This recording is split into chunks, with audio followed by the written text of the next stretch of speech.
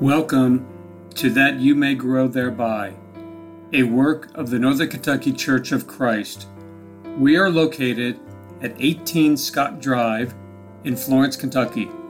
Our phone number is 859-371-2095. You can also visit us at www.nkcofc.com. And now, that you may grow thereby.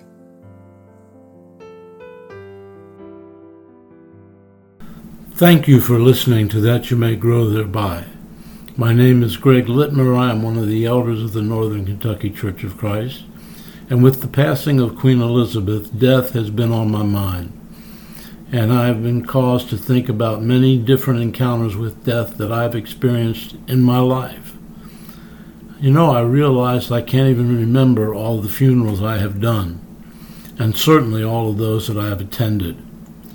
I realized that I can't even recall all of the details of deaths that occurred while I was there in the hospital room or in someone's home when they passed away. I also realized that there have been some that I will never forget for different reasons. There was one in particular that was most memorable, and not in a good way, but because of the absolute dread with which the person facing the end of life on earth was experiencing. It even involved hallucinations, terrible hallucinations, about what was coming to get him. The anticipation of death is experienced by different people in different ways. When man was created, I do not believe that death was originally in the picture. God created a garden in Eden and placed Adam and Eve there. In Genesis chapter 2 and verse 9 we find, "And out of the ground the Lord God caused to grow every tree that is pleasing to the sight and good for food, the tree of life also in the midst of the garden, and the tree of the knowledge of good and evil." The only tree they were prohibited from eating was the tree of the knowledge of good and evil. Even young children know what happened. Adam and Eve did eat of the tree of the knowledge of good and evil, and in so doing, sin entered into the world. As a consequence, death entered into the world. How did that happen? Well, I think we find the answer clearly stated in Genesis chapter 3, verses 22 through 24. It tells us, "Then the Lord God said, Behold, the man has become like one of us, knowing good and evil.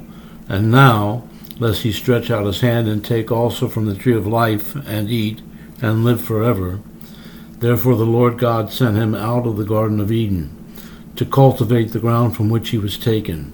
So he drove man out, and at the east of the Garden of Eden he stationed the cherubim and the flaming sword which turned in every direction to guard the way to the tree of life." Adam and Eve lost access to the tree of life because they sinned. Death was one of the consequences, and it continues with every person today. We all are sinners and must face the inevitability of death. How we face that inevitability depends upon each of us. And since the passing of Elizabeth has caused my mind to be drawn to the subject of death, I've been thinking of Paul's letter to the Philippians time and time again. He wrote that letter while imprisoned in Rome, having been refreshed by what the Philippians had sent to him through their messenger Epaphroditus, and how Epaphroditus can take word of Paul's situation back to them. Let's look now at Philippians chapter 1, verses 12 through 26. This is what we find. "Now I want you to know, brethren, that my circumstances have turned out for the greater progress of the gospel, so that my imprisonment in the cause of Christ has become well known throughout the whole Praetorian Guard and to everyone else, and that most of the brethren, trusting in the Lord because of my imprisonment, have far more courage to speak the word of God without fear. Some, to be sure, are preaching Christ even from envy and strife, but some also from goodwill. The latter do it out of love, knowing that I am appointed for the defense of the gospel. The former proclaim Christ out of selfish ambition rather than pure motives, thinking to cause me distress in my imprisonment. What then? Only that in every way, whether in pretense or in truth, Christ is proclaimed, And in this I rejoice, yes, and I will rejoice, for I know that this shall turn out for my deliverance through your prayers and the provisions of the Spirit of Jesus Christ, according to my earnest expectation and hope, that I shall not be put to shame in anything, but that with all boldness Christ shall even now, as always, be exalted in my body, whether by life or by death. For to me to live is Christ, and to die is gain. But if I am to live on in the flesh, this will mean fruitful labor for me, and I do not know which to choose.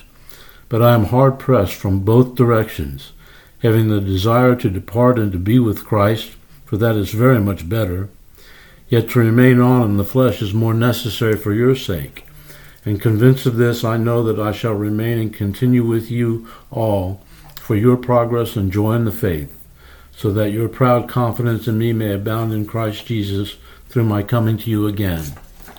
I realize that this is Paul that we're talking about here, but it is somewhat remarkable that there is no whining or complaining about his situation, even though there were some brethren trying to cause him distress.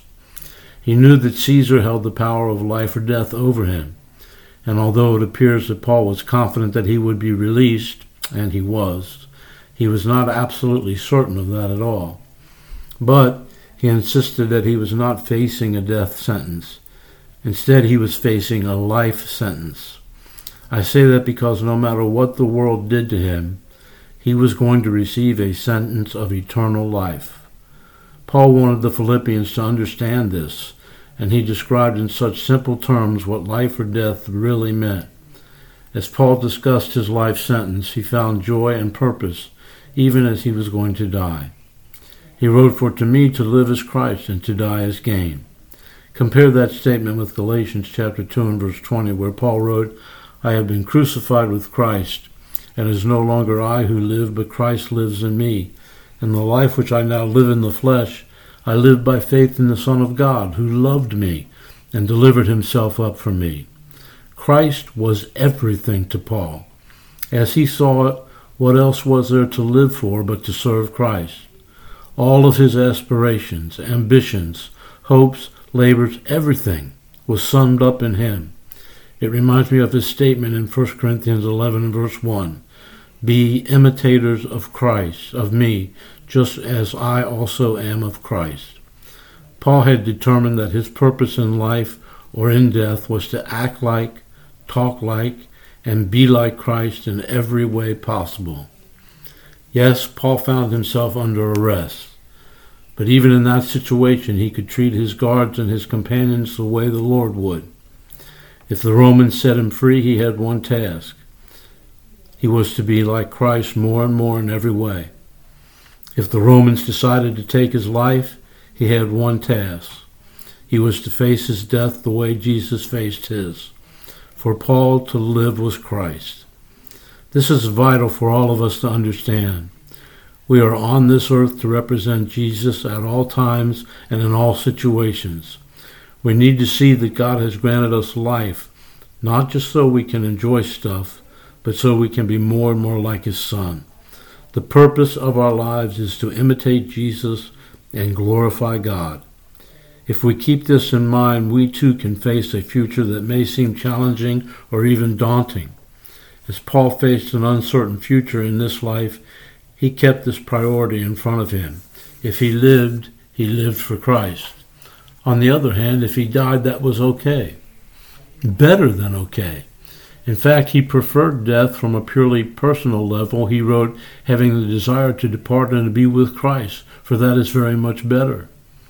If one day the Romans sentenced him to be beheaded, a common way for Roman citizens to be executed, then he received the very goal of his life. He would get to be with Jesus forever. Look at 2 Corinthians 5, verses 8 and 9, where he expressed a similar sentiment.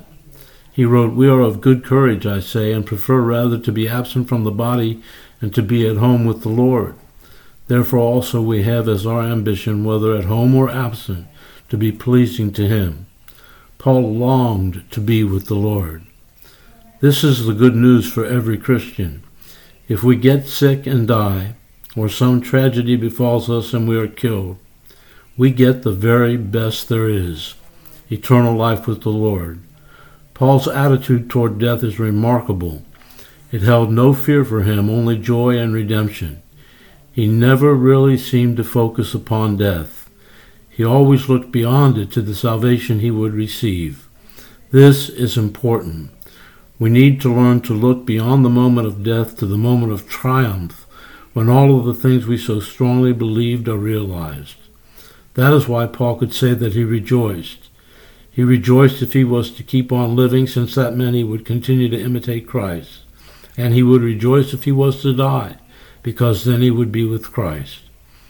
Back in the passage which we began in Philippians 1, Paul expressed confidence that he would live and be released and perhaps, not for sure, but perhaps, be with his brethren in Philippi once again.